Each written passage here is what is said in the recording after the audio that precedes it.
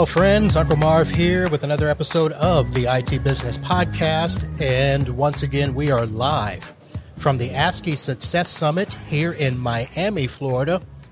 Close enough for me to drive, but too far for me to go home at night. So I will be here for 2 straight days, and I am broadcasting from the Metropolitan Grand Ballroom. And I have with me a new friend, I think, Al Auker with CyberGuard360. Al, how are you? I'm terrific. How about yourself? I am good. You're looking good. Oh, thank you. Thank you. I worked on this tan 364.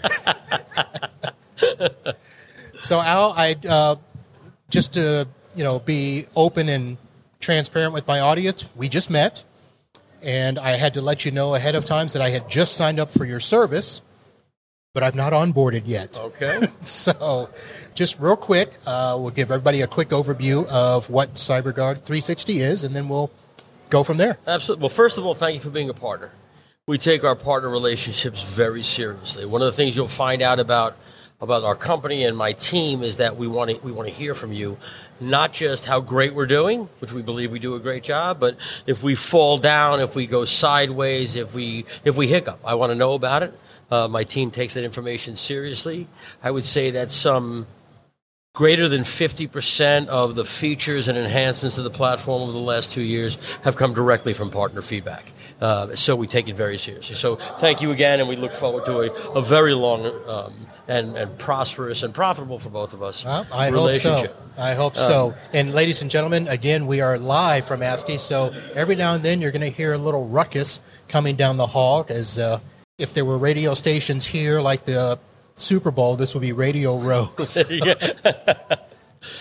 Just a little bit more on CyberGuard, because you did ask me that, and I went into a sort of an extended bit of gratitude there. So I like to say that we're the client-facing side of the cybersecurity and compliance stack.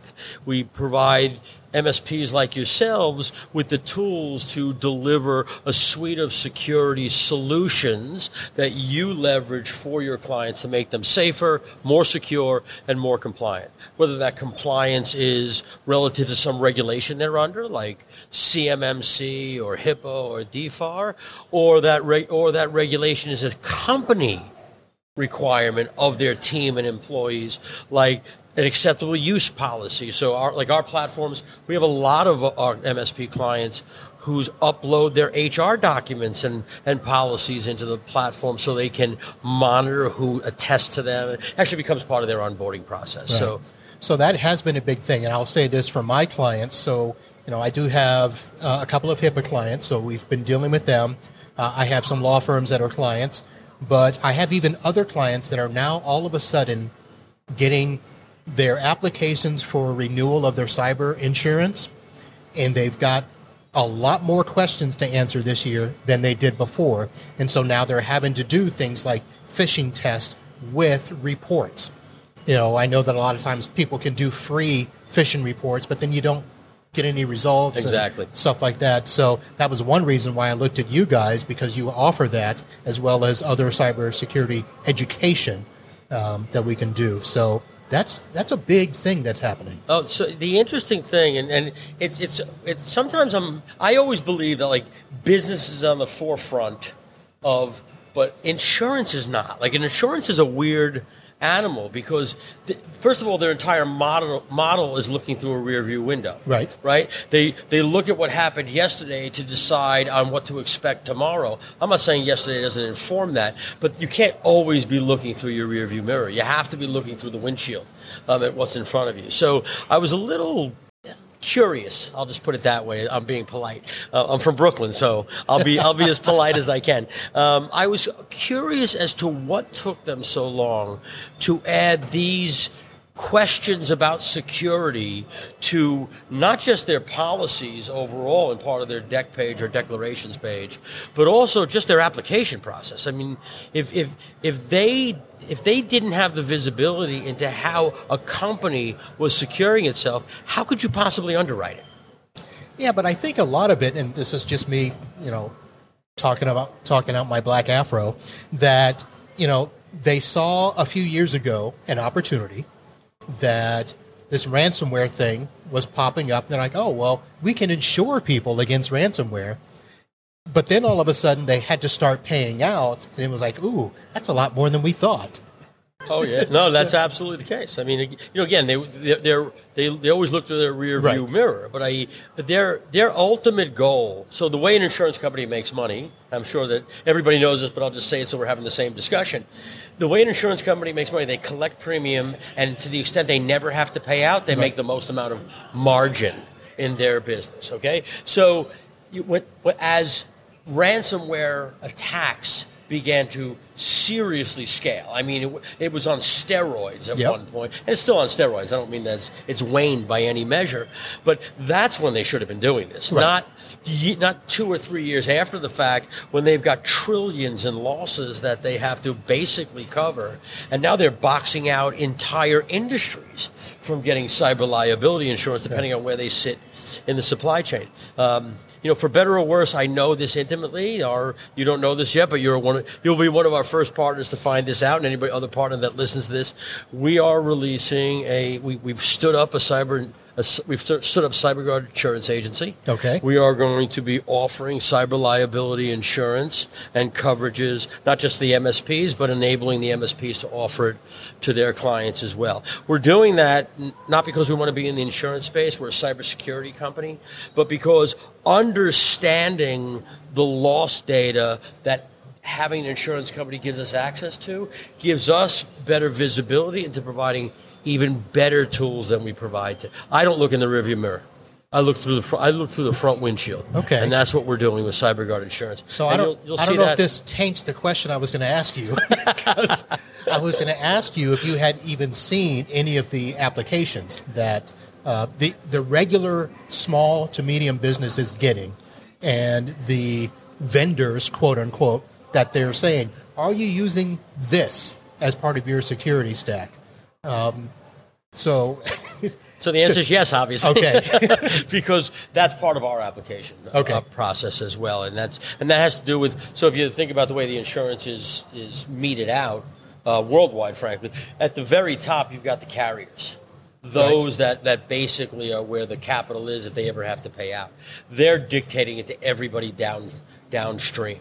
And so everybody, including us and every other insurance agency or MGAs or the middlemen is who they are for all intents and purposes, have to have these questions in place.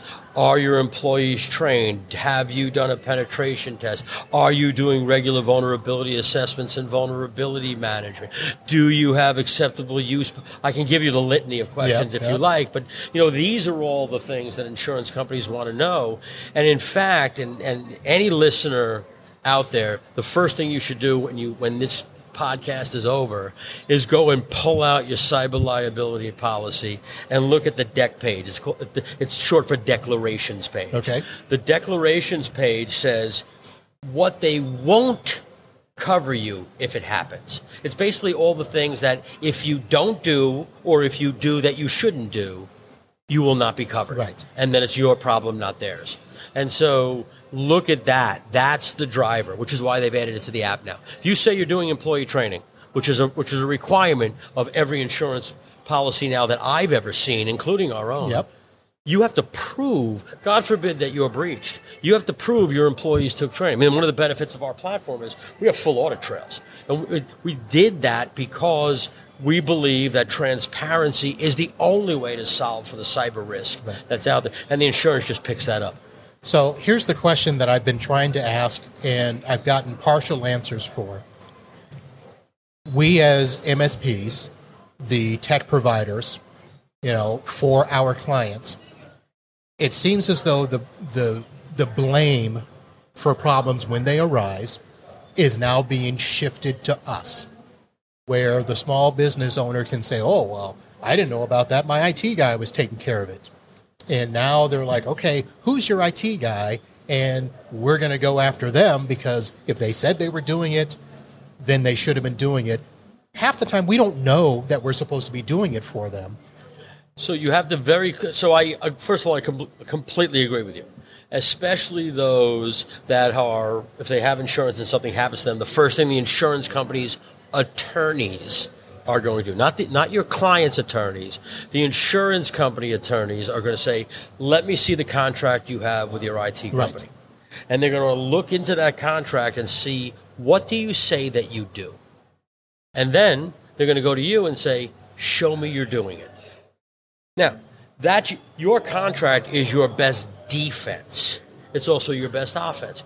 Clearly spell out what you're doing for them. And when you onboard a new client, I can tell you that this is what you should be doing. When you onboard a new client, go over the T's and C's of your agreement. We're going to do this, and we're going to do this, and we're going to do this. You need to do this. Right. Because I will do this, but if you haven't done that, you may bastardize what I'm doing here, and I won't have any visibility into that because it's a business process of yours, and I have no control over that. So just make sure you're clear on that. And it helps to fill the gaps, I guess, is the big thing. 100%. Of the client thinking, oh, well, you're doing it, and us thinking, well, no, we're not, so you're doing it. Yeah. So very interesting. We're going to have to get you back on for a much deeper discussion because these are the things that need to be had.